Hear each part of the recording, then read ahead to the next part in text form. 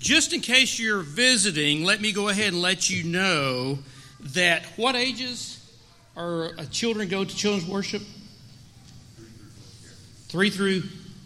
If you would like, if you have a child between the age of 3 and 5th grade, you can take them at this time, and we have people in children's worship who will be glad to minister to them.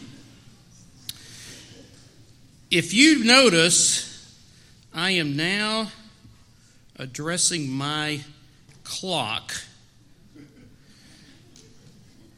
We were told the other night in the meeting with the worship team that each one of us who were speaking had 10 minutes. Now, I have always felt that Mike Warner was a great man. He's a great preacher, a great pastor. He has pastorally ministered to me many times. But this morning, I think his action tops it all. Instead of taking his full 10 minutes, Mike spoke for 4. And I know that those other 6 he wants to give to me. So thank you, Mike, again for your pastoral care. My mission is to talk about God's faithfulness to Shiloh in the present and to celebrate and praise what He has done. And when we're talking about praising the present, really what I was told, we're talking about the last 10 or 15 years, so a little bit of expansion there. And I was thinking about all that God has done that I have seen through Shiloh, and there's so much. But I want to narrow it down to a story about 2 people and how God used one to minister to the other, but in doing so unleashed so much ministry here. And to lead to that, I want to direct you back to that scripture that Doug just read. And I want to read to you the verse before and the verse after. Verse 7 of Joshua chapter 1. Be strong and very courageous. Be careful to obey all the law my servant Moses gave you. Do not turn from it to the right or to the left. Excuse me, that was 7, verse 6. Be strong and courageous because you will lead these people to inherit the land I swore to their forefathers to give them. And then, in verse 10, we read, so Joshua ordered the officers of the people, go through the camp and tell the people, get your supplies ready. 3 days from now, you will cross the Jordan here to go in and take possession of the land the Lord your God has given you. Give and take.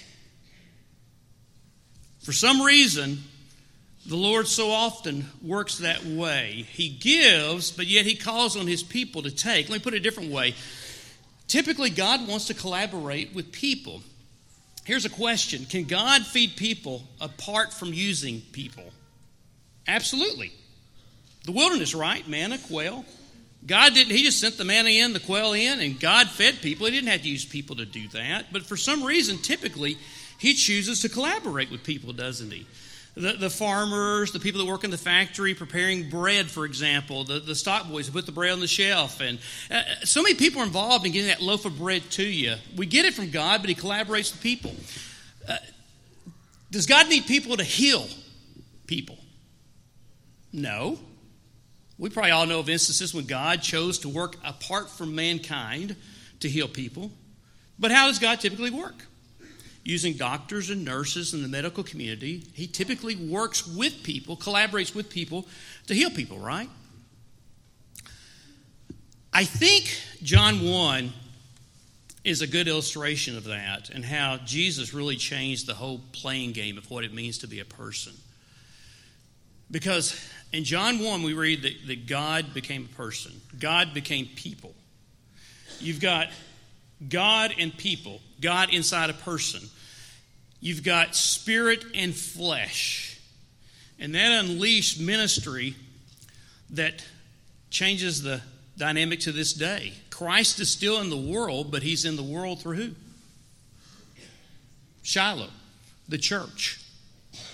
And He collaborates with people. I have seen so many people do God's work in a lot of ways. But I want to tell you that one story because it's one of my favorites. About 10 years ago, this August, a young woman named Courtney Jo Reeves visited Shiloh from these apartments. And her family was living there. Incidentally, years ago I received Courtney's blessing to tell this story. It's one of my favorites, and so she has used it to help people. So I've got her permission on this. I'm going to go ahead and tell you up front. And I tell you that because from the very beginning, Courtney Jo created some challenges for our church community. She, at that time, was a senior in high school, and we could tell there was something unique about her. And we could see it in several different ways. For example, she would go to the high school class and attend, sometimes for only 10 or 15 minutes, and then she'd just get up and bolt. And she would go to another class. She'd crash an adult class and spend there 10 or 15 minutes there and then go to another one. She pretty much just did what she wanted to do. She was just like an elder. I love it. We got great elders here. I love them. But it was somewhat chaotic. And Courtney was very loving, very affectionate, and she would express that through her hugs. And she was very strong. I suppose she still is. But she would come to, if she came to you from behind and you had back issues, you didn't have to go to a chiropractor because you'd hear your bones pop, and she'd tell you how much she loved you. And if she came to you from the front and hugged you, the blood from your toes would start being squeezed up and just rush into your head. And you ended up kind of like that Nazi at the end of Raiders of the Lost Ark. It was just an explosion. And this was particularly trying for our primetime community because she loved our primetimers. And their bones, some of their bones were not very strong. And that's really where it came to a head. We loved Courtney Jo. We wanted to minister to her, but we really didn't know how to do it, and there wasn't a textbook out there on how to do it. We had a counselor here who worked in schools, and we had a mom here who dealt with special needs children in her home. And anyway, some investigation took place, and we finally came to understand that she had a mild form. Courtney Jo had a mild form of autism, Asperger's to be specific. But we still had our challenges.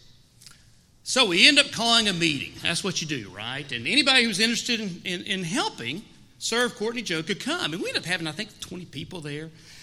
And the counselor was there, the special needs mom was there, a couple of elders were there, I and maybe a couple other staff members were there, and just people in the community pew were there. And all loved Courtney Jo and wanted to help, but we didn't have the first idea about how to do so.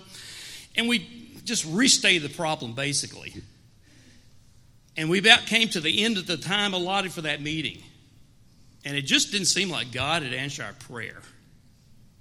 And all of a sudden, a guy named Frank Beaver speaks. Jack Beaver speaks. And Jack said, you know, I used to work with special needs kids in public schools. And I'd like, if it's okay with y'all, for my wife Martha and I, do a special class just for Courtney Jo during Bible class time. And we'll just focus on her. Have you ever been in a desert-like setting where you're about to die of thirst and all of a sudden you get a cold drink of water? That's how refreshing those words were. And we embraced it fast. And to finish up the story, Jack and Martha begin that class. And in time, Courtney Jo mainstreamed and blessed us. She was baptized into Christ. Her mom, Cecilia, was baptized in Christ. Her sister, Lindsay. She helped start up a Bible study in her neighborhood for kids with special needs for me, and I was blessed by that. And Jack and Martha were blessed because that gave them a chance to find their place in the body, to collaborate with God in ministry.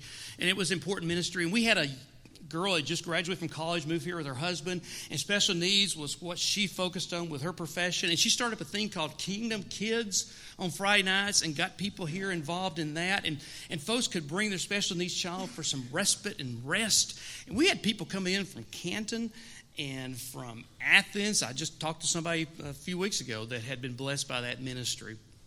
Well, all ministries run their course. But I want you to know, ministry is still being done here to kids with special needs, special challenges. I know, I've seen it. Parents are being ministered to. A lot of times it's very quiet. It's just people saying, here, let me help. Let me involve myself. Let me teach. Let me support. But it is being done. And that's just one example of how this ministry has grown. God wanting to help people by using people. And He is to be praised. And you are to be thanked for being His instruments. Yeah, God is working in the present. This is one of many ministries. Thank you, God, but thank you, Shiloh.